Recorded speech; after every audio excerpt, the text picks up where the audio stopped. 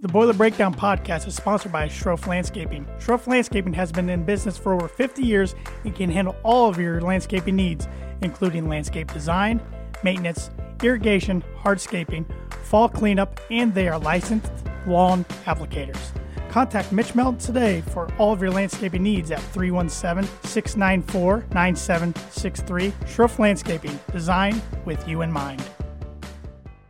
This is Carson Edwards from the Boston Celtics, and you're listening to the Boiler Breakdown podcast hosted by Tanner Lee, Evan Webb, and Andrew Eiler. Looks, has time to throw. There's it out deep. Way downfield. Grab on your out. He's going to score. He's going to score. Touchdown Purdue. Seth Morales.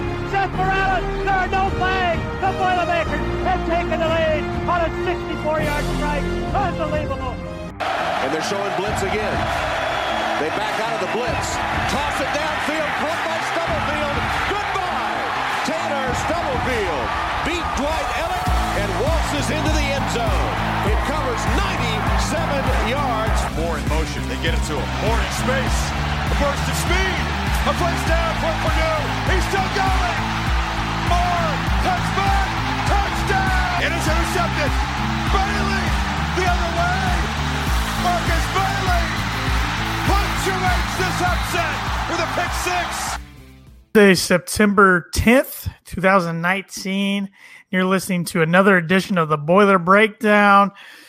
I'm Tanner Lee. You should know me by now, of course. Unless you're listening to our podcast for the first time, then welcome. And alongside with me, my co-host Evan Webb and Andrew Eiler, who is back from his 1 week absence. What's going on, guys? What's going on, guys? Not much, Tanner. How about you? Getting another day closer to game day. Exactly. Yeah. I'm excited that we actually get a recap of Purdue win for the first time this year. Yeah, I picked a good week to miss, I guess. A week for vacation, except it was a crappy way to start vacation.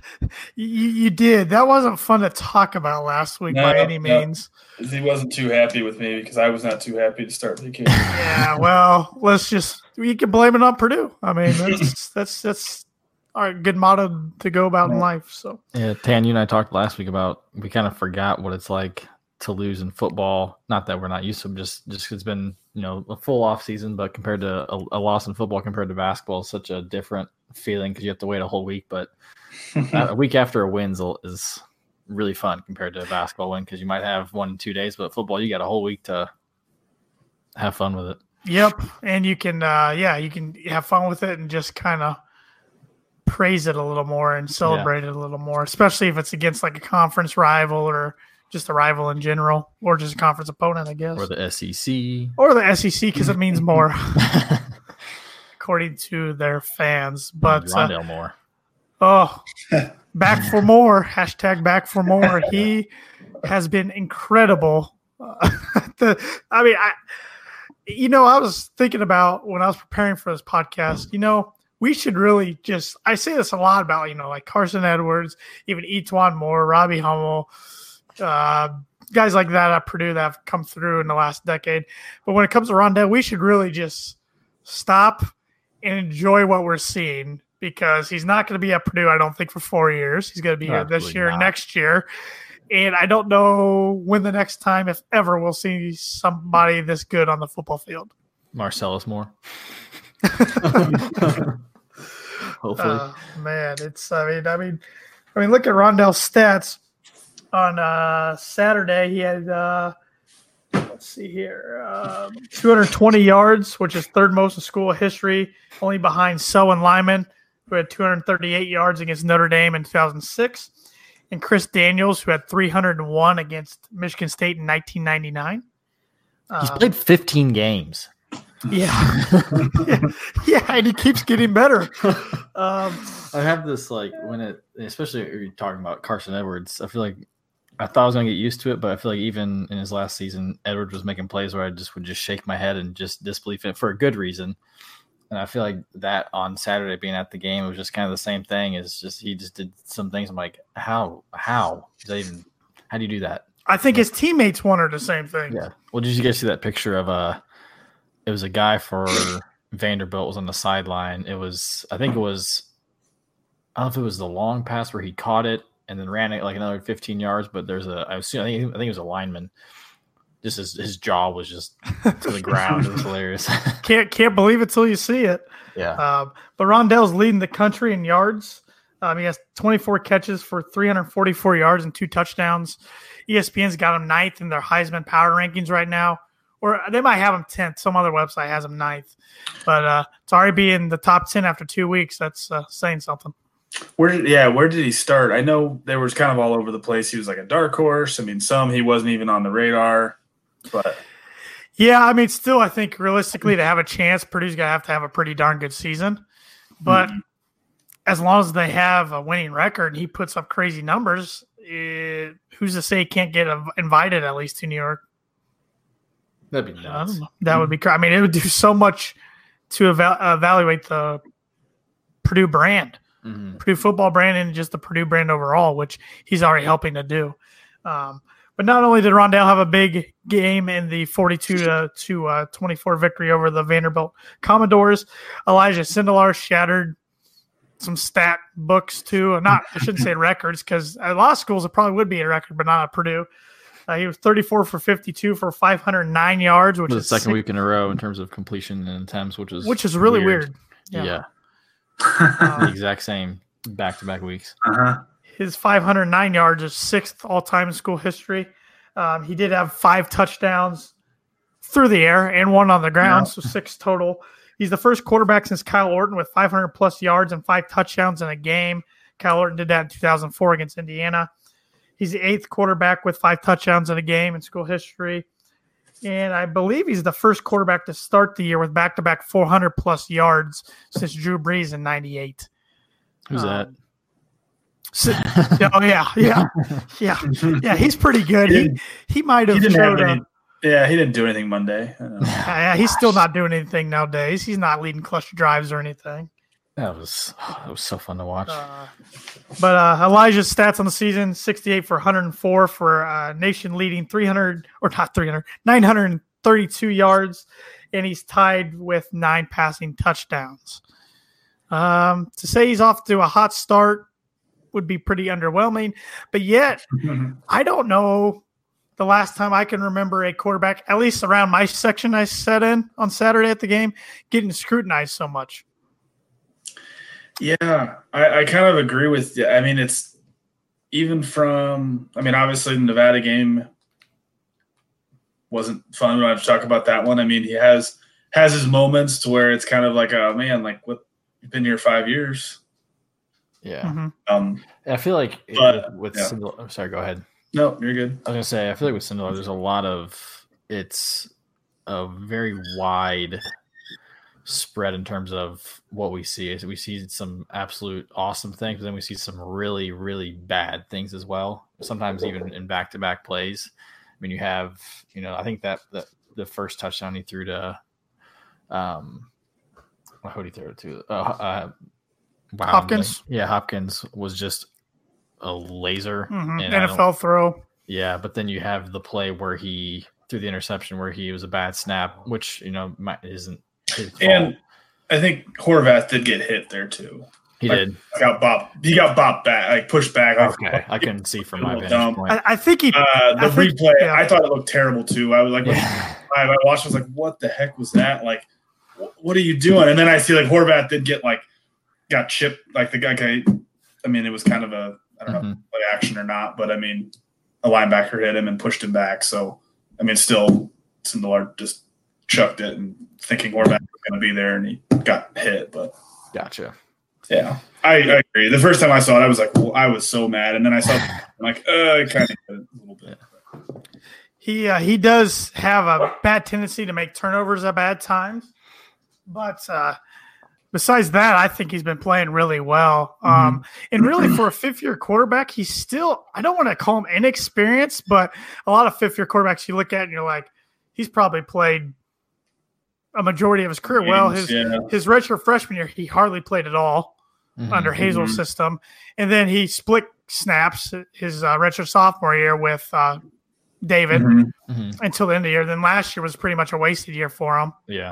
So he's still kind of inexperienced, but I don't know. I just thought it was interesting because it's kind of like man, guys, I know he did have that bad pick, but look at his numbers and know, a lot. I shouldn't say a lot of our fan base, but there's a certain section, especially on Knucklehead Central, that once is ready for the Jack Plummer era. Which we can get into that in a little bit. But what's the saying? Most popular guy on the team's the backup quarterback. Mm-hmm. That's him.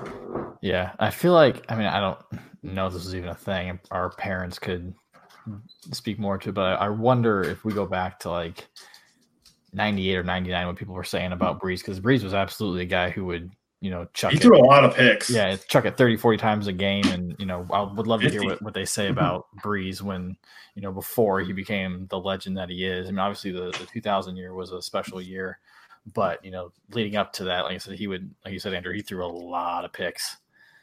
Oh, yeah. And a good example of that Ohio State game back on October 28, 2000, which I had a note about that because that is the last time Purdue's rushed for 31 rushing yards or less in a win until Saturday. We had 31 rushing yards and got the win. So, but in that game, he had 3 touchdowns, 4 picks.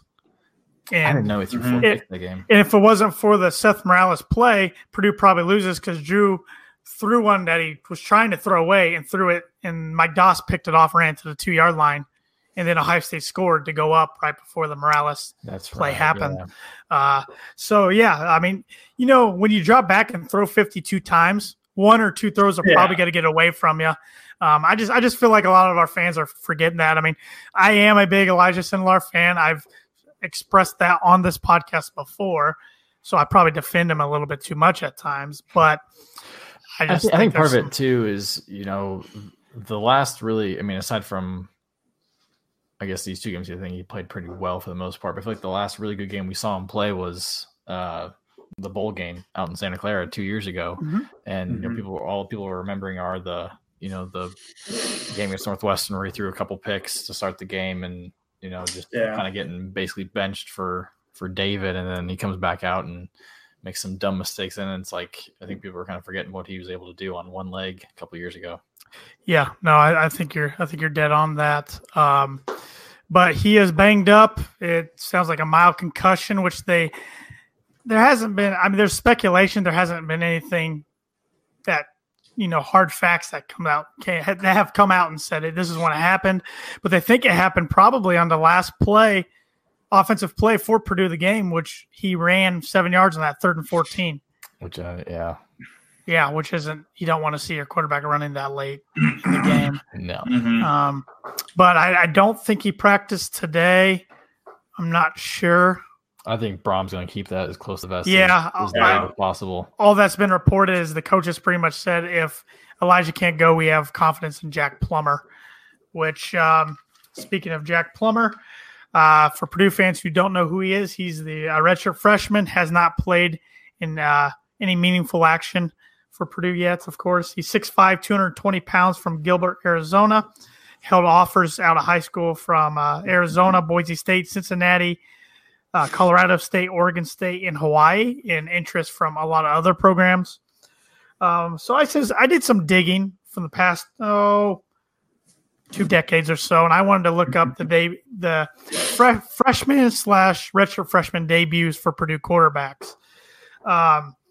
There's only been 2 wins out of all these debuts. Brandon Hance was successful in his first ever start as a Purdue quarterback. Never heard in a while. That was in a game at Cincinnati to start off the 2001 season. Purdue won 19-14. A guy named Stuart Swagger picked one off in the end zone to win that game. Mm-hmm. Later that year, Kyle Orton replaced Hance, and he lost in his first career start, but I couldn't pinpoint which game was his first career start because even towards the end of the year, it was like they were both playing a lot. Uh-huh. So I can't recall which one was exactly his first start. And then 2002, you had Brandon Kirsch make his first career start against Michigan in a close 23-21 loss. He had 172 yards, but 2 picks that day, but he also ran for 81 yards. And then he kind of was on a rotation with Kyle Orton for the next 2 years. Mm-hmm. Then he redshirted in 2004, and then he was the guy in 2005 as a redshirt junior and just struggled. And then he ended up getting replaced by Curtis Painter throughout that year. And Curtis Painter made his first start at number 19 Wisconsin in a 31-20 loss. Painter threw 23 for 44. 2 touchdowns. No, 1 touchdown, 3 picks, but he ran 11 times for 60 yards and a touchdown. Whoa. 212 yards throwing, yeah. And then you have to go clear until 2010. We had 2 different freshmen start at quarterback that year. Rob Henry made his start as a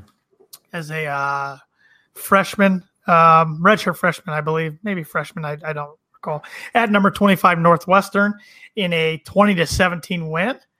His stat line was really interesting. If you look back on that game, he was 6 for 18 for 47 yards, 0 touchdowns and a pick, but he ran 16 times for 132 yards and a touchdown. Didn't he run one like right up the middle for like 67 yards? Yeah. Dan Deerkeen had a good game. That was like Purdue's first ever night game on the Big Ten Network, I believe, because it was Big Ten Network was still pretty fresh. Mm-hmm. It was only its 4th year. Later that year, Rob Henry got hurt at a game at Ohio State. Sean Robinson had to make his first career start against number 7 Wisconsin in a 34-13 loss. He went 19 for 38 for 141 yards, 1 touchdown, 3 picks. And then fast forward a couple years down the line, Danny Etling against Nebraska in 2013. It was a 44-7 loss for the Boilers. 241 yards, 2 touchdowns, 1 interception. And then the last freshman or redshirt freshman we've had make a debut was David Blau against Bowling Green in 2015. He actually had a pretty good game in a 35-28 loss. He was 29 for 39 for 340 yards, 2 touchdowns, and 1 interception.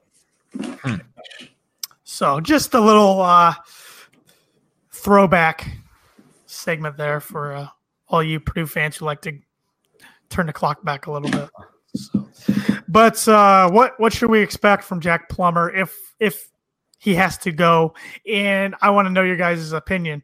Who's taking the first snap under center Saturday night? Is it going to be Elijah or Jack Plummer? Ooh. I hope to God it's Elijah. I hope so too, because TCU is just built on defense every year, and this is a tough opponent to make your first start. Yeah, I don't think it'd be kind of ideal for Plummer. I'm gonna call him Jake Plummer. I know it. He's from the same state, but not even related. It's so weird. Every time I look at it, I swear I read it Jake Plummer. Jake Plummer's pretty good. So if Jack Plummer can be Jake Plummer, I'm all for it. No, I don't think it sets up real well, especially with TCU. Just kind of read a little bit of strong defensive line. Purdue's offensive line is a little questionable, especially with some injuries as well from Saturday. 2 good tackles. The TCU. Yeah, TCU Patterson defense always strong defensive line, and I don't think kind of trial under fire would be the way that Plummer would have. He'd have to learn quickly. I think if I were to say right now, I would say Purdue's going to be conservative with Sindelar, and I would say I bet Plummer starts. That's my feeling. Yeah, especially with the bye. Purdue's on bye next week, correct? Yeah. Yep. So before Big Ten, which I usually hate early buys, but I think this one next week's coming out perfect time for Purdue because they have some guys they really need to get healthy. Yeah. Would be nice. That's what I think. I just think they're going to be a little conservative and cautious with Sindelar before Big Ten season. He's going to give him a couple weeks off. Yeah, head injuries you don't want to mess with, so I'll probably have to agree with you. No, I agree with both you guys. I mean, I really hope Elijah can play, but if I had to bet money right now, I would say Jack Plummer makes his first career start Saturday night. Aiden O'Connor is his backup on Saturday. So, which would maybe who? He's a walk-on. Yeah, Aiden O'Connell. Aiden O'Connell. Backup. Not punter. O'Connor. O'Connell. Right, yeah, Connell. Okay, I was gonna say. No, he's not the backup punter. There's another one. Who was the pooch punt against Nevada? That's That was the quarterback. Yeah, he's a different number, different guy. Yeah. Okay. He's number 14. Oh. Yeah. We know things on the show. I'm blanking on his name right now. I said it last week on the podcast, and I'm blanking. I don't have it pulled up in front of me, but I I think if Plummer has to play, we'll see some more QB runs. He's a little more of a pro-style quarterback, kind of like a David Blau. But feel a hell of a lot better if we actually had a run game. Yes, and I'm glad you brought that up because I reached out to our fellow knuckleheads on the Golden Black message boards and asked if anybody had any questions for tonight's podcast. Mm-hmm. And we had one from Boilers7 who said he just subscribed, can never have enough podcasts about Purdue. We appreciate it, Boiler7. Hope you're enjoying this episode. He wants to know, what are your thoughts on the running game and how do we get it going? Concerning. Very concerning. Andrew, you can go first. I feel like I trust Braum. I think Braum's going to think they're going to get a little more creative. I think King Daru is going to get a little more involved and more kind of learn the system, get more acclimated to the speed of college football. Plus, I think keep getting Rondell Moore involved in kind of end arounds and sweeps, and maybe Jackson Anthrop gets a little more touches out of the backfield.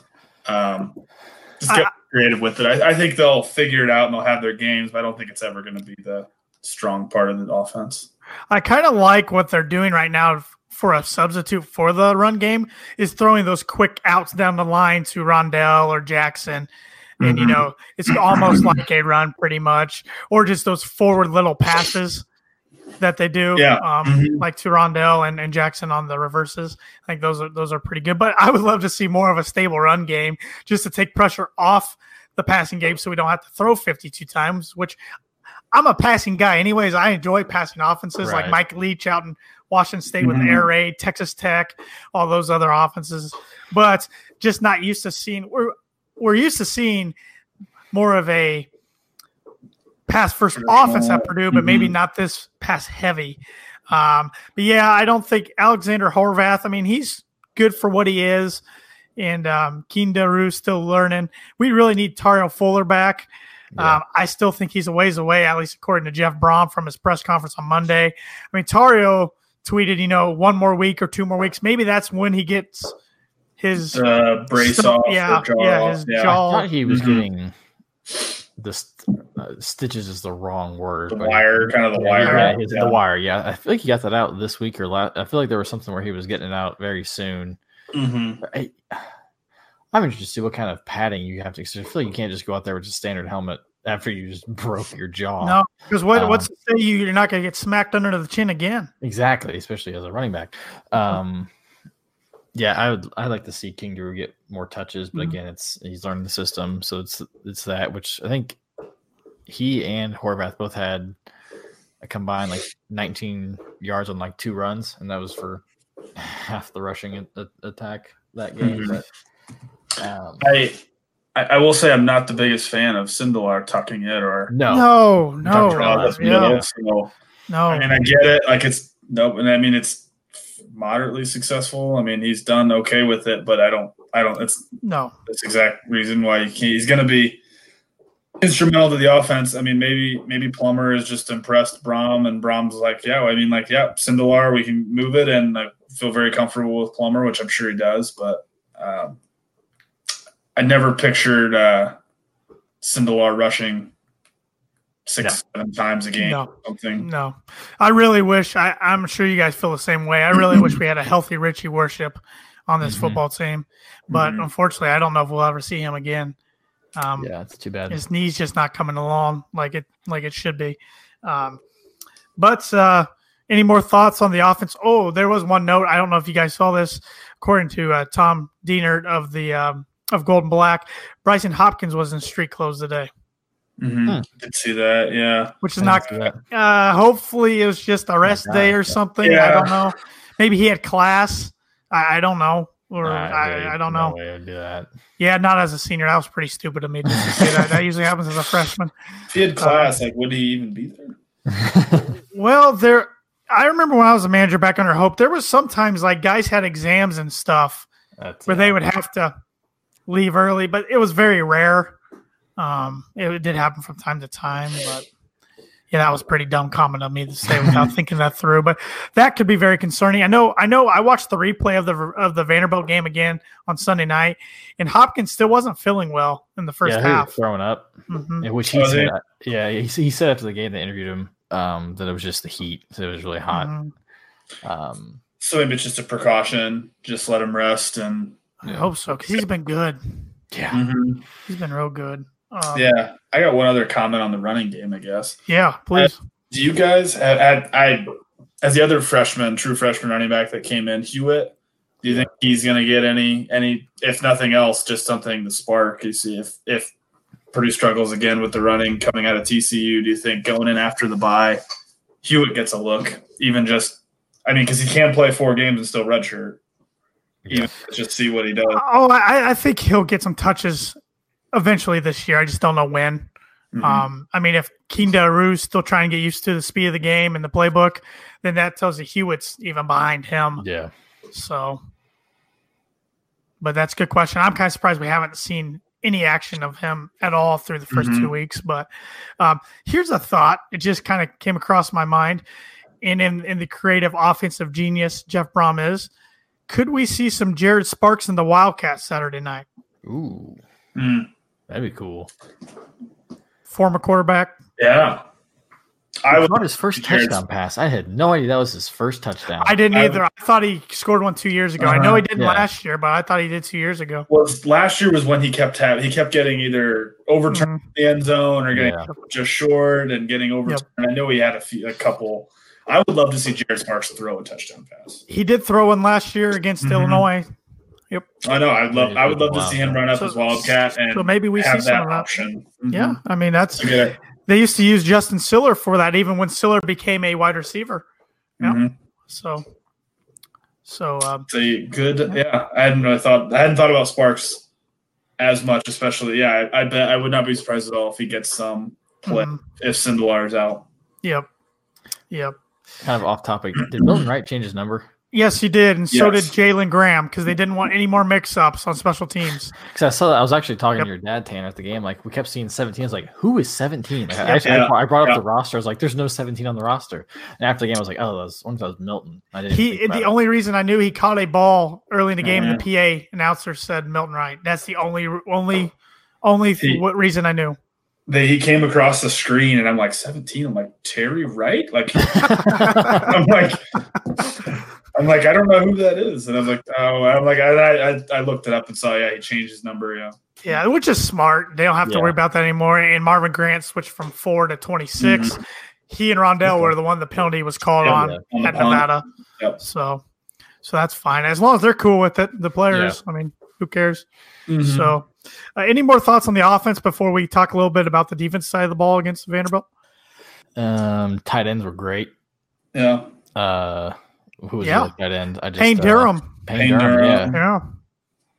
Yeah, I like what I saw out of him. Yeah, I know who he was, and then he caught a touchdown pass, and Rondale was Rondale. Some of those plays were incredible. David Bell really good. Catches that had not seen Purdue win kind of those jump balls like that in a while. Like he's so smooth. Yeah. So smooth with his route running. Doesn't even look like he's blowing people away with speed, but he's precise. Touchdown pass when he was 10 yards behind everybody. Yeah, he's going to be, like Jeff Brom said Monday, he's going to be a star for Purdue. It's going to happen. I don't know if this is a stupid worry, but I feel like in the game, for one, Vanderbilt was shooting themselves in the foot with penalties. Yes, they were. Right. But I feel like there were multiple times when we got a free play off and not like a false or an offside, and Sindelar would throw a pick. And I know it's a free play, but I feel like, I don't know, that would just bother me. I feel like sometimes you see quarterbacks convert them, and that can just be at least a couple times on those offsides plays. Sindelar got hit. Okay. So I think he was just kind of chucking it up. Yeah. It could be a very stupid way, but I usually like to see a quarterback complete one of those. Yeah. Sure. Especially when you've got athletes like David Rondell Moore, who's like, okay, just go deep, chuck it up, Rondo, run somebody. But and at least he is noticing the situation and just throwing it up, hoping, because we've had quarterbacks in the past eat that. It's like, come on, man, throw the ball. But down it. we did it. Sparks was awesome. I'm just sorry. I was just seeing. That was a horribly played ball by the defensive back of Vanderbilt. He was so bad jumping at that. But me and flag football. But I was really happy for Jared Sparks, once again, I didn't realize that was his first career touchdown until after the game. We did have a question from another knucklehead. 1, 2, 3, 4 first down. That's a cool name. I like that. After 2 games, do you think Braum should only have one QB in the rotation? There's clearly separation between Sindelar and Plummer, but wouldn't it be beneficial to give Plummer meaningful experience, given Sindelar's injury history? I've never QB rotation, especially with Sindelar, and Braum mentioned it, I think, Monday, just that Sindelar is kind of needs to get into a rhythm and keep passing. And then it's kind of what we saw a couple years ago when Blau and Sindelar were kind of rotating, where Braum was kind of riding the hot hand. And that one worked. I mean, maybe I'm just kind of scarred by Danny Hope flipping back and forth. For Bush and Henry and Marv and three quarterback rotation, not 2, 3. And just puts Marv. Maybe I just hero ball and he have bad memories of that not working. But I wouldn't mind seeing Plummer. I mean, get experience when Purdue's up by 40. Yes, if the game's already out of reach, sure. Yeah. But no, good question, but I like just staying with Sindelar as long as he's healthy. Mm-hmm. I like the idea of giving him experience, but as you guys both pointed out, it's ride the hot hand. I feel like Sindelar plays so much better when he knows he's the guy. He doesn't have the guy looking over his shoulder, which whatever. It hasn't happened really. Other than he hasn't had that chance much. No, he hasn't. Like when you said that after 2 years ago, Blau got hurt, and that's when Sindelar had on one leg. He's an incredible, and then now he's leading the nation in passing yards and touchdowns right now through 2 games. Yeah, if he keeps on this pace, he will throw more touchdowns in a single season than anybody and more yards in NCAA history. I mean, he's not going to keep on this pace, but if he did, but if he continues to have a good year, I don't think we'll see him come back for his 6th year next year. I think if he stays healthy, has a good year, he will try to get drafted in the NFL, which, I mean, I know he's an older quarterback at the age of 23, but the guy's got an NFL arm. So I've seen worse NFL quarterbacks than him. So, but no, good question. He has one more question. This is our last question from a knucklehead.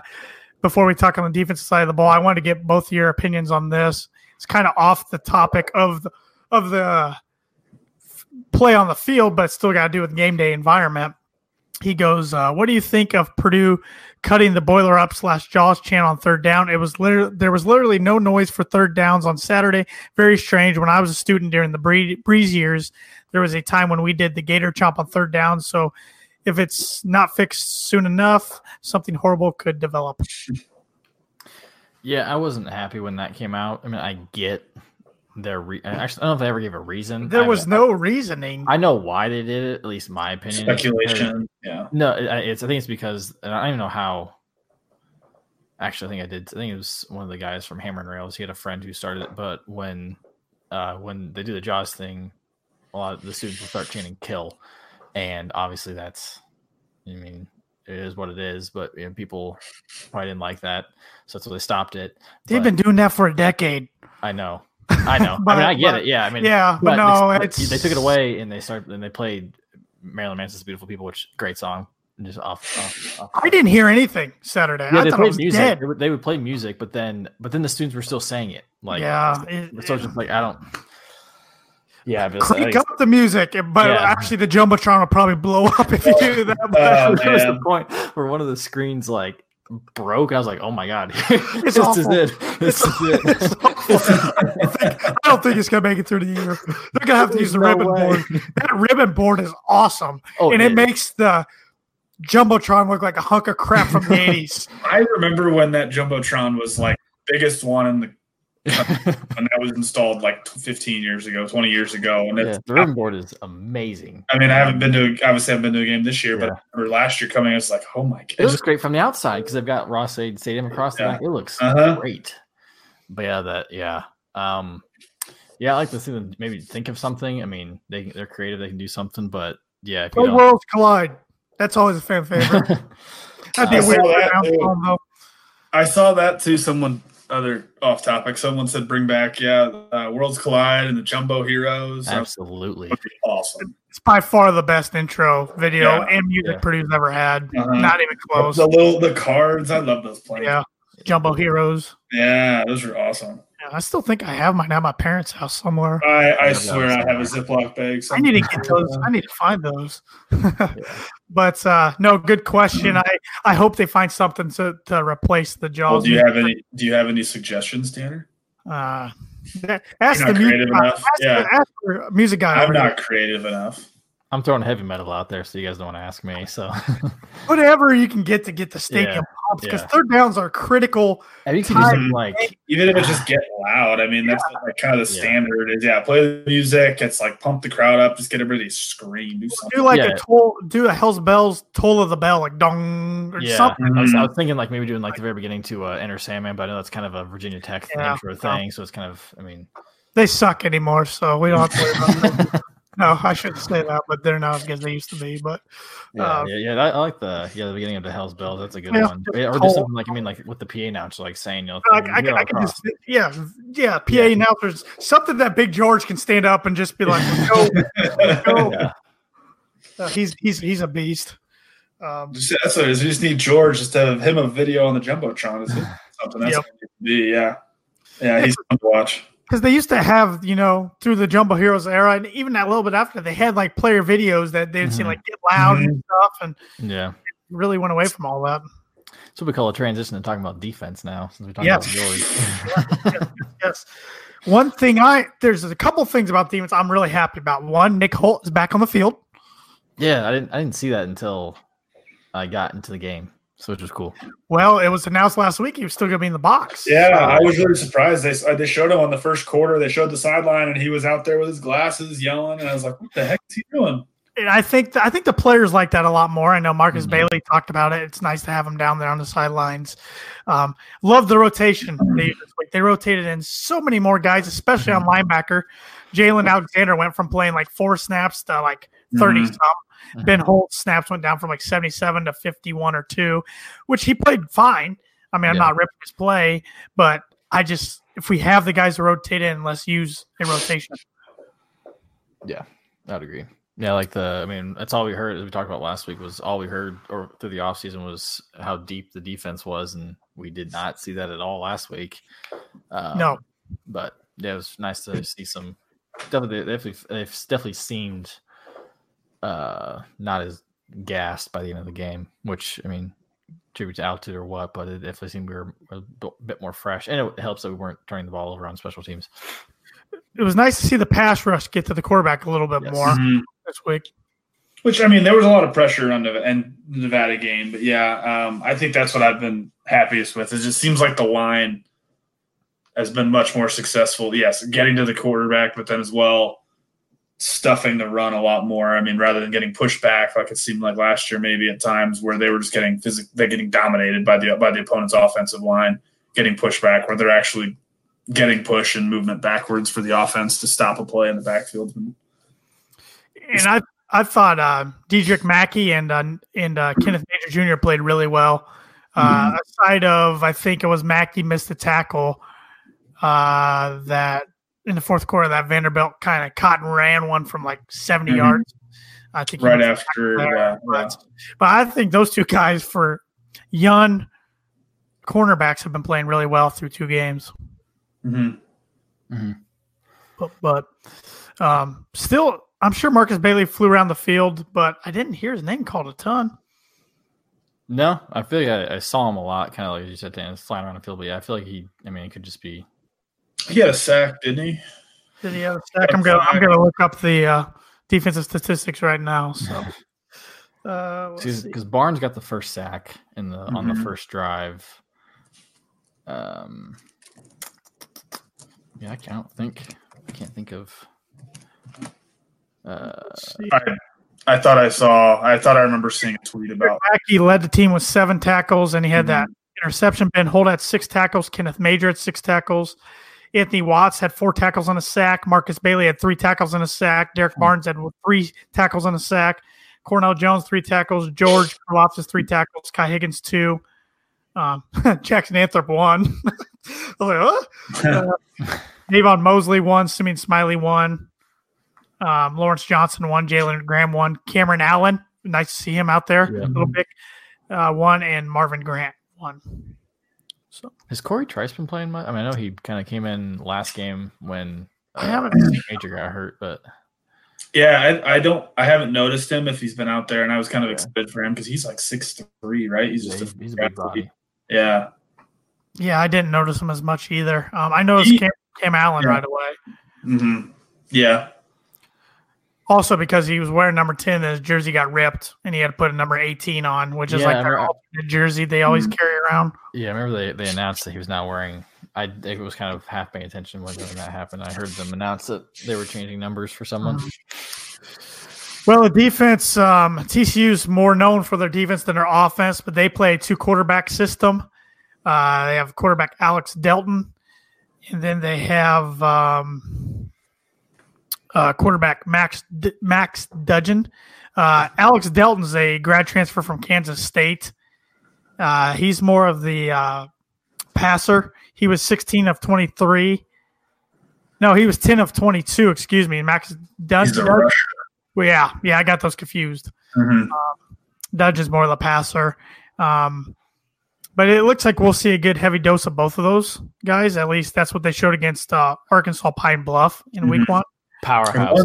One's a freshman, correct? Or is it a redshirt? Yeah, the Dudgeon's a freshman.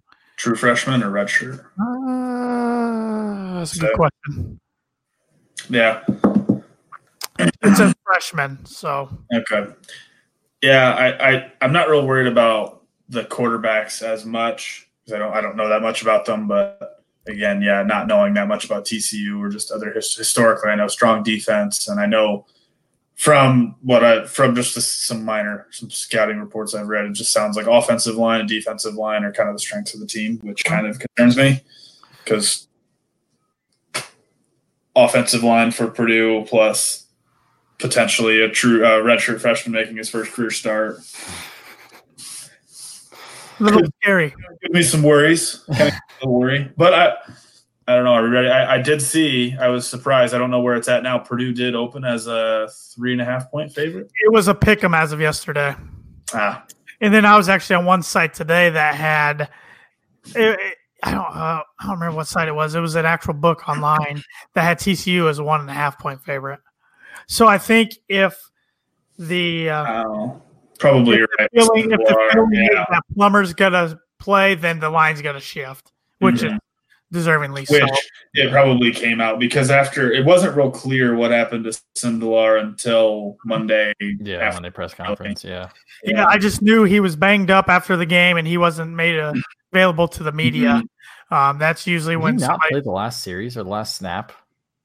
I thought someone said that he didn't do it, but I swear he I don't know. He was in there. Okay. What I read was that I think Braum, I don't know if it was in his press conference or where, that I think the play that he came out, I think, was Purdue punted and they didn't have an offensive play after that, but Plummer would have gone in. Okay, gotcha. He wasn't extended at all, or extended. Yeah, he could because he was under the medical tent already getting evaluated.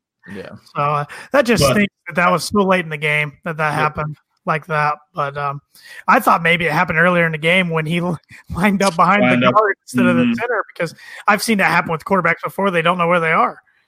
Oh my God. There were 2 plays. I mean, I think so. I was watching the game on my phone as we were driving up in northern Wisconsin, and I didn't have sound on, and there were 2 plays that I think I about threw my phone. That one, that's a safety.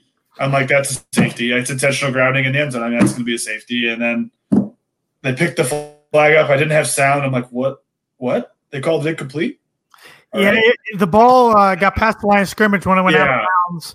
I did not know the line extended out of bounds. Yep. Thankfully, because that could have switched the whole game. Oh, yeah. I'm like, oh, my gosh, that's 6-point game. Here we go again. Yeah. Punting, yeah. I had a here we go again moment when we scored. I thought, okay, here we go. And then they came back first play, like 75-yard touchdown. I was like, oh God, here we go again. Well, and then or in the first quarter, I think when they ran the kind of cross in front with Rondell in front of Sindelar and Sindelar's little shovel pass, not having sound. I didn't see like the little flip on TV at first. I'm like, oh my gosh, it's a fumble. Like, oh, wow. All right, we're gonna be down like 14 here, and then next thing I know, Sindelar takes a snap. I'm like, what happened? Not having sound hurt, but. It was interesting. Vanderbilt used a little two-quarterback system. Riley Neal played most of the game, but then they played Deuce for a series right in the middle of the third quarter. Yeah, and he did not. I don't think he looked very good. Riley was a transfer from Ball State, right? Yep, grad transfer. Yorktown, Indiana. Yeah, Deuce was their guy last year. I mean, he didn't even have that bad a year, but I don't know. I think he was only in for one series. I don't think they got any. Then he came in at the very end of the game for the last series. Yeah, but in the series in the middle of the game, that was after Neal threw a pick, I think. Yeah, and I laughed because the PA guy kept saying Neal. I'm like, no, Deuce is out there. He's number 2. Neal's number 6. I'm like, there's a different guy out there. I almost texted you to see if you guys knew, because I'm sure if they announced it, if you were paying that much attention to know, 4 versus 2 or something. But I was in the zone Saturday, Andrew. I was okay. Tanner's taking notes for the podcast. Exactly, man. No, I was not. But maybe this week, maybe under the lights, maybe I'll break out the yellow notepad. Any other thoughts about the defense going into Saturday's matchup? I had one thought that I realized. So I know Holt is they're co-defensive coordinators. Mm-hmm. Him and Poindexter. Was there any chance that Poindexter was up in the press box? I mean, they never show him because, I mean, Holt obviously is real fiery. I know Poindexter, all the coaches I love. I mean, like Shepard, I love all the guys on the sidelines. And I get being on the sidelines. I just was realizing, like, he's maybe Poindexter was up. All right. That's a good question. I saw Barclay and I saw Shepard on the sideline. Yeah, I know Shepard's out is down there because he's on the sideline, pretty animated by Brom a lot on TV. You saw, but yeah, there's a good majority of guys up there. Brian Brom's up in the box, and Jamarcus Shepard's on the sideline. They're co-offensive coordinators. So I didn't know if the thought was okay. Holt's like, nope, I want to be. Yeah, it could be. Poindexter's also the defensive backs coach, isn't he? So I would. Yes. I feel like he was probably down there just because I feel like just talking to the players. Because I mean, I know Brian is the quarterbacks coach, but you got a quarterback coach on the sideline. I know Kevin Wolfhausen, who's the defensive line coach / special teams. He was down on the sidelines during the game. Well, I had some special teams issues a couple weeks ago. Yeah. I don't know if that all falls on him. There might be a couple coaches who have that responsibility. Yeah, I thought Ryan Miller's tight ends. I, for some reason, was thinking he was special teams as well, but no. Ryan Wallace, tight ends? Wallace, not Miller. Yeah, Wallace. Yeah, but no, that's a good question, Andrew. I didn't think about maybe Poindexter being up there. I'll have to look for him Saturday. Yeah, I didn't know if you guys saw him at any point or thought about that. But it should be a good crowd again. I thought the Vanderbilt crowd was really good Saturday. A night game at Ross State under the lights. Pretty well-known opponent in TCU. I mean, this is a team that was winning Rose Bowls a few years ago with Andy Dalton and making big-time bowl games just a handful of years ago, competing for Big 12 championships. They had a 6-6 year last year. But they look to be strong again this year, or at least in their world.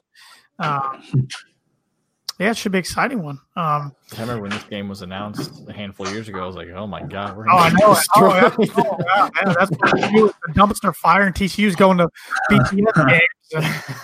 This is gonna turn out well. But it's interesting to see these. We make our return trip to Vanderbilt in 2029, and we make our return trip to TCU in 2030. So.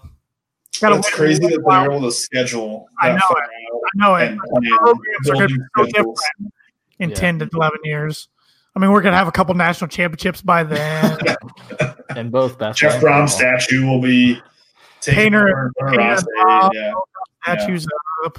We can dream, right? We can dream about this podcast. Yeah, David Blau will be like coach in waiting or something. Yeah. You guys want to pick some games before we wrap thing up? Let's do it. Go around the Big Ten. We actually do have a Big Ten matchup this week. Just like we had one last year with the Rutgers and Iowa, but I don't count Rutgers as a Big Ten. It's terrible. Number 6, Ohio State's 15.5-point favorites at Indiana. Is this the year Indiana finally knocks off one of the big boys? Bad feeling. They always play them tough. Yeah, they do. And this is the IU picture game, so Yep. I mean, the aerial picture of it will be all red. they'll be jacked. I mean, I think it's gonna be a good I game. don't see IU winning, but yeah, it's gonna be just kind of standard IU Ohio State game. They play them tough. It'll be interesting in the second half, I think. I think Ohio State pulls away late. Yeah, I think Ohio State wins, but I think Indiana covers that 15.5. And that's a lot closer than I want it to be. Trust me. But I guess we'll get a real sense of how Penix is as a QB because he hasn't really played anybody. I saw their game against Ball State, and I wasn't overly impressed. But again, first game of the year and Ball State, so we'll see. And then they played Eastern Illinois, which they were like 31-point favorites or something. I saw that 29.5 or something. They won 52-0. Yeah. Their biggest wins is like the 40s. Yeah, I was like, oh my gosh, they were 30-point favorites. Yeah, I saw someone, I think it was on Big Ten Network, comparing him, saying he might be better than Antoine Randall. So, oh my goodness. Except Cam Cameron was stupid with Randall and put him at wide receiver his junior year. Yeah. Which he was, I guess, a wide receiver in the pros, but he was a darn good athletic quarterback. I mean, I don't know why they ever messed with putting him at somewhere else, but we're all in agreement with Ohio State there. In-state battle here between two non-conference rivals. Pittsburgh travels to number 13 Penn State. Penn State's a 17-point favorite. Andrew had a text our group the other day that Buffalo was right in the game, and then after that, Buffalo got stopped. What, halftime, right? Was that at halftime when I said they were down a half, 14-10 or something like that? And then like did Buffalo score after that or something? Buffalo's punter got Theismann that game. A punter. Yeah. It was they couldn't show the replay. It was on a blocked punt. He broke his leg. Yeah, it was nasty. But I like Penn State in this game over Pittsburgh. Pittsburgh just not very good anymore. Anything. The surprise team in the Big Ten, the 2-0, number 21 ranked Maryland Terrapins. I had them going 3-9 this year, by the way. First time they've been ranked since they moved into the Big Ten. They're 7.5-point favorites at the Temple Owls. The high-powered Maryland offense. So Justin Jackson's been a godsend for them. Anthony McFarland. They've scored 79 and 49, I think, back-to-back weeks. I thought they scored like 62. Did they put up? I thought it was like 62-20 against. I thought they won by 40. 20. Excuse me. Yeah. So they've put up 79 and 63.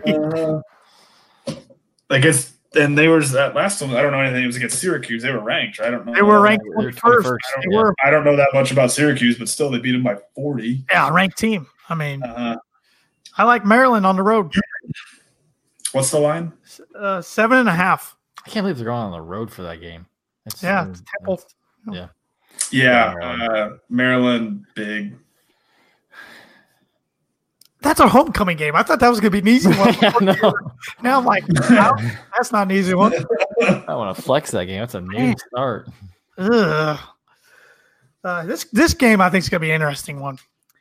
Good old Eastern Michigan that we know all too well from last year, traveling to the 2-0 Illinois Fighting Illini, who are 8-point favorites. Illinois scraped out a win at UConn last week. Does Illinois win and become halfway to a bowl?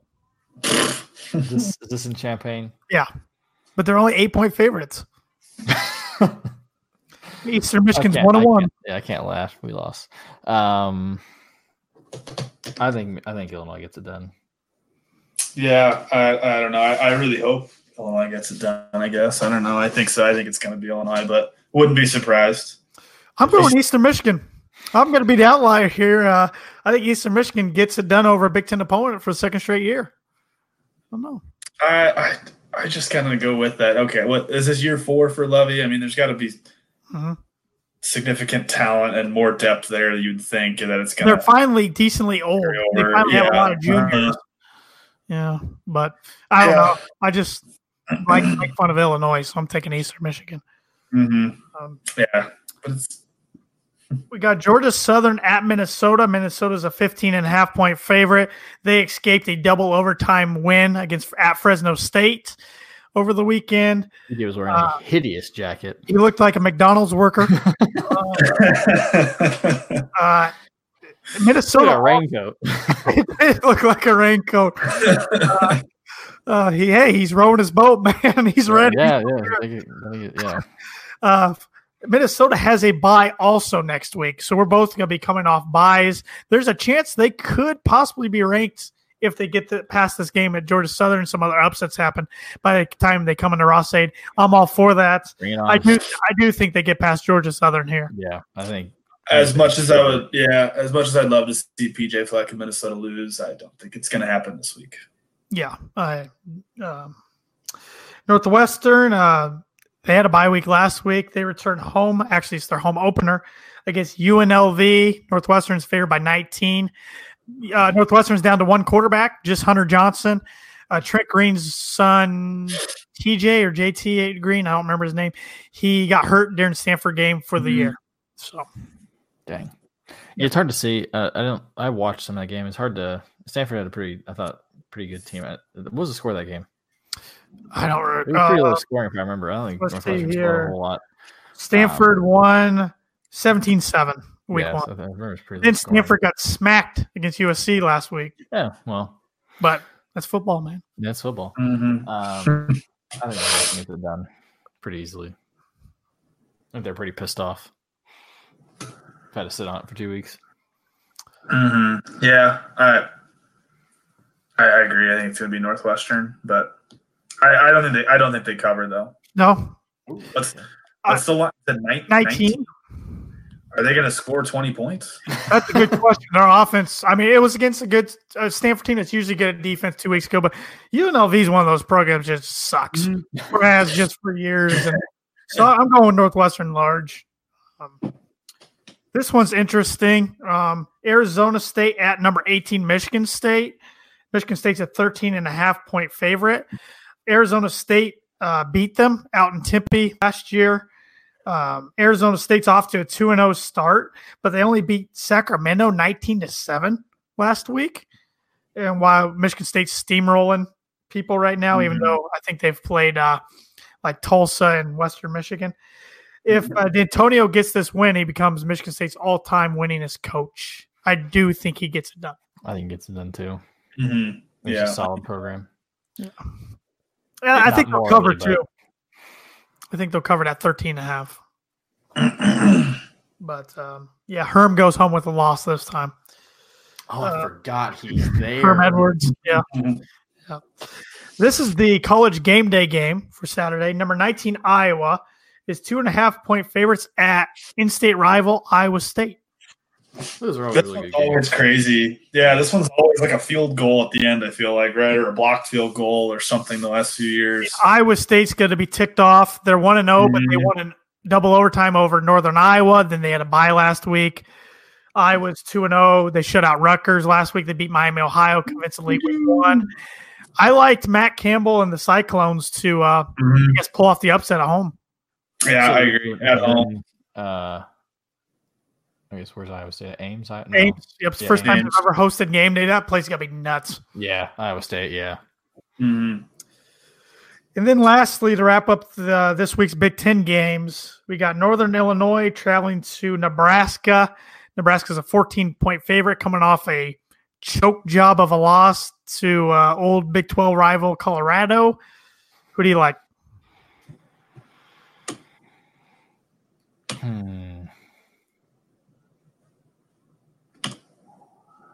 I'll take Nebraska. I don't want to, but I will. Yeah. They weren't even real overly impressive week 1 against South Alabama. I think they did look good first half last week. Yeah. But, yeah, I don't know. I see Nebraska bouncing back. I think that was a tough loss. I mean, kind of somewhat similar, I guess, to Purdue, Nevada. I mean, Purdue, definitely. Yeah.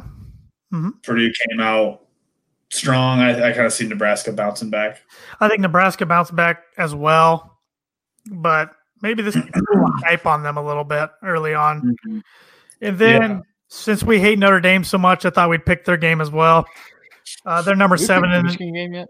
Michigan and Wisconsin are both off, and they play each other next week. Oh. I bet that's game day at Camp Randall next week. What do you guys want to bet? Absolutely. Wisconsin hasn't allowed any points in the last 11 quarters, and they've put up a bunch of points already this year for Wisconsin. And Michigan's struggling to put up points. Stole the game from. Oh, definitely stole that from Army. Yeah. It would have been lovely to see Harbaugh lose. Yeah, that's always welcome on the Boiler Breakdown. Harbaugh lose. Number 7, Notre Dame. All right, speaking of off topic, speaking of Harbaugh, did you see that? I think it was Ed Orgeron was complaining about the Texas locker rooms. Like, Harbaugh, it could be a hell of a lot worse. You could be in the 9-degree heat in Texas, but you're in West Lafayette, so shut up. Yep. Jimmy won't play Texas because he couldn't beat him probably. He can't win big games. So, we'll see if he can finally win one next week. We'll talk about that next week in our picks for next week. But number 7, Notre Dame is a 35-point favorite at home against New Mexico. I think this game was scheduled just because one of their past coaches, Bob Davies, the head coach in New Mexico, but he's out this week due to medical reasons. So he's not coaching, but Notre Dame rolls. Huge. Then we'll see if they're up to the task to go between the hedges next week at Georgia. That's going to be game day. Who am I kidding? Yeah, that's what Michigan. I forgot about that stupid game. It should be Michigan, Wisconsin, but it'll be game day, and it'll be a 28-point Georgia victory. We can only hope. Yeah. So let me see if there's any other good top 25 games we can pick real quick. Any fun ones? I don't think the schedule's very good this week. No, the schedule's terrible. The top 25 games pretty bad. So I'm excited for whenever LSU plays Alabama. Yeah, Burrow looked like a stud the other night for LSU. That was the best LSU offense I've seen in a long time. Yep. So Ed Orgeron's fun to root for. He's a cool dude. Mm-hmm. Yeah.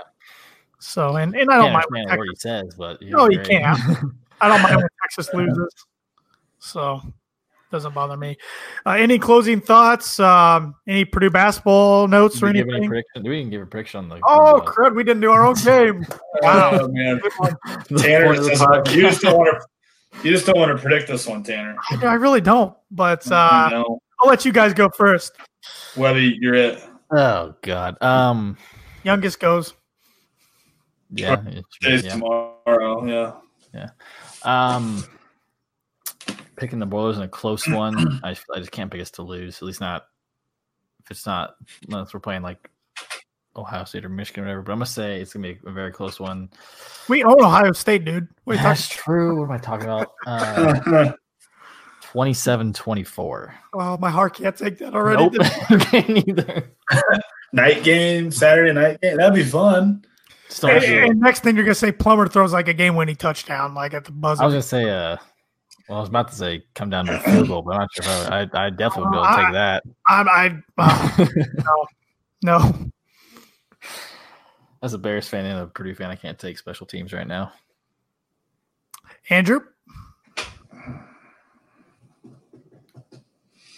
You can be brutally honest. You don't have to be a homer. I know. Without Sindelar, I think it's going to be really tough. I think Plummer will do fine. I just think hopefully everything we're saying tonight won't matter and Sindelar can play. Yeah. If Sindelar plays, I feel much better, and I think it's I think Purdue's able to score, and I'm gonna say Purdue 30-24. I like it. I will kind of go around those. I got to go Purdue with a win. I just can't not do it right now. Before the bye week, get a win, get the momentum going in the bye week, get Neal healthy and some other guys, head into Big Ten season. Big night game against a BCS conference. I'll go Purdue 31-23. Take it. Take that heartbeat. Yep. Some of basketball. Sorry. Go for it. I was going to say we had a couple big visitors over the weekend. 4-star top 70. Yeah, literally big. Ryan Kalkbrenner, that's your pronounced last name. No idea. Never heard it said before. Visited his official visit. Appears to be between us, Stanford, probably us and Stanford, really. Which Stanford just signed a kid yesterday, top 100 kid. Okay. Power forward though, because I thought that was the other kind of another offer out there. Ben Carlson from Minnesota, who's a 4. It's kind of down to Purdue, Xavier, Stanford, I think, and so that's what I interpret as potentially more of kind of taking Carlson's spot. With Carlson, I think Xavier's making a big push. I think they sent their entire staff to his house because Monday was when coaches could start doing in-house or in-home visits. But we had David Kalkbrenner. We also had 2021 recruit Trey Kaufman from Sellersburg, Indiana, which is Southern Indiana. It's never, I don't know if we really ever get kids from down there. It's kind of in that area where Louisville, Kentucky, and IU kind of rule. But he seems to be really high on Purdue. He was wearing a Purdue shirt on visit. I looked way too much into that, but hey, I'll take it. You also had Ethan Morton and Jaden Ivey were there too, so it was cool to have the remaining 2 other 2020 commits there. It looked like I saw them at the game. I saw all the guys there, and then I think they went to Painter's house afterwards, according to, I think Jaden Ivey's mom was posting pictures about everybody there. So it seemed to be good visit for both. But Andrew, as we were talking about before the podcast, first recordings, Kalkbrenner was offered by Kansas today. So game on. Yeah, kind of. Oh no, it wasn't. He's also supposed to visit Creighton, I believe, right? So I guess it's not. I think he's doing Creighton unofficially this weekend because I think he's already visited there officially. So I guess. Yeah, I know Kaufman's going to Indiana officially this week. Mm-hmm. I think it's official. Yeah, it's an official visit. Yeah, I read. Yeah. I know they're out. They are making a big push for another Minnesota target, Dawson Garcia, who I think he's now a 5-star top 20 player, which I know we were on for a while, but I'm not sure if we just kind of moved away from. Who knows? But their fans are thinking they're going to get him. You guys are definitely the Boiler Breakdown basketball recruiting guys, because I just like to shut up and listen because you've been following a lot closer than I am. So I just learned a lot, actually. So hopefully our audience did too. I know Ben Carlson's visiting this week end game, so good chance there. I know Monday, I think it was Monday, Painter was supposed to be out visiting Hunter Dickinson, top 30 4-star. Yeah, he's 4-star. Mm-hmm. I thought it was a 5. Is he 4? Just a high 4? He's a high I think 4. he's a high 4. Yeah. He's in the 30-40 range. I think Kalkbrenner's like 67. 7. Yeah. 5, somewhere in the 80s. Yeah. I mean, Dickinson, he's not taking an official, which kind of worries me, but he's taking all his officials to places he hasn't been, which I get. I just don't have a good feeling about him for some reason. Yeah, I agree. Was it Duke or North Carolina recently? North Carolina was like his dream school. He got offered, which they've actually signed some big guys, so I'm not sure there. But one that worries me, honestly, is Michigan. I don't want to play him if he doesn't go to Purdue. Go somewhere else. Is Notre Dame still – Louisville, Notre Dame still in there on him too? Yeah. Notre Dame. I feel like I've heard less and less about Notre Dame. Yeah. Louisville's in there, but it'll be interesting to see. I know he had Providence in there. I think that's just because they were on him for a long time. But more of a and he's from out east. Yeah, I mean, he's from Maryland. He's from somewhat thing, but East Coast. Yeah, I know at least on the message boards, it's who'd you rather have, Dickinson or Kalkbrenner, which I would take either one. I don't care. I think the thing is with Dickinson is he's kind of a play right away type guy, and assuming everybody's back, we just have a log jam at the center position. And Dickinson's an absolute center, whereas Kalkbrenner is he's good, but he's definitely more of a project in terms of developing and maybe he just needs to put on strength and weight. Yeah, I mean, he's bad arms, but skinnier. Yeah, he's a rail. But he'd be more of somebody who doesn't have to play right away, or probably wouldn't be angry if he didn't play right away. Yeah, but if he's skilled enough, he can play. Oh yeah, I mean, I think he could get to the 4. I think he can shoot pretty well. He just doesn't have to do that on his AAU team. So we'll see. Good time for Purdue recruiting all around. Yeah, good stuff. Keep the momentum going, football and basketball recruiting. Malik Carr and Bryce Austin are literally a month from tomorrow. Will be Malik Carr was here over the weekend. Yeah, I think both guys are coming. I think they're both the worst silent commits I've ever seen in my life. Did you see there was an article in Detroit that someone posted that literally talked about him and his commitment to Purdue, and it's like, I think they're both coming. They're both going to be good additions to this already really good class. Yeah. They'll just get finalized a month from now. Yeah. So. I think Malik actually I think he was playing basketball with the basketball team too. Yeah, He wants to play both. So Hey, more power to him. That's fine. It's just tough to do after a grueling football season, especially when it's Big Ten play. But hey, more power to him if he can. And if we think he can be an asset, sure, why not? Why not? Any closing thoughts? Please, for the love of God, let Sindelar play and be healthy. I like that. Yeah. Let's see if we can rush for more than 31 yards. I like that too. Let's force more than one turnover. Yes. Yeah. Yes. I'd like to see a couple turnovers. How about a Rondo Moore punt return? Almost that one. How about a Rondo Moore kick return or punt return that we don't get a holding penalty on? Yes. Jeez. So, nope. I just expect a good crowd, Boiler Nation, to show out under the lights. Big Ten Network, 7:30, TCU. It's the uni combo we're going with. I hope it's a black. Oh, it's definitely chrome helmets. Come on. Oh, It's got chrome helmets for sure. yeah, I'm hoping the chrome and then black. Yep. Yeah, that's what I like that. Or if not that, black. black. Yeah. I like the golds. The golds are growing on me. I didn't like a new gold like 2 years ago, but they're growing on me. But yeah, it's night game. You got to break out the chromes. For sure. It'd be cool if they had some kind of cool new like combination we don't know about, but I don't. Cool. We don't even know about it. Yeah. So, but yeah, if you like our podcast, please subscribe and listen wherever you listen to your podcast, wherever you're listening to it right now, I should say. You can follow us on Twitter and Instagram at Boilerbreak Pod. You can like us on Facebook. You can follow us personally. If you want to follow me on Twitter, my handle's _T_Lee. I tweet a lot about Purdue and the Denver Broncos. So if you can put up with that, click the follow button. You guys, your handles? Mine is ET_web, 2 B's. I don't know what mine is. I just we actually gave you a shout out last week, and I don't remember. It's AR Eiler 3, I think. Yeah. REILER 3, something like that. You will get your dose of Reds knowledge if you follow. Yes. If I you think like all of our Joey handles are on Lotto, our Twitter page, on the Boiler Breakdown Twitter page. So just go there.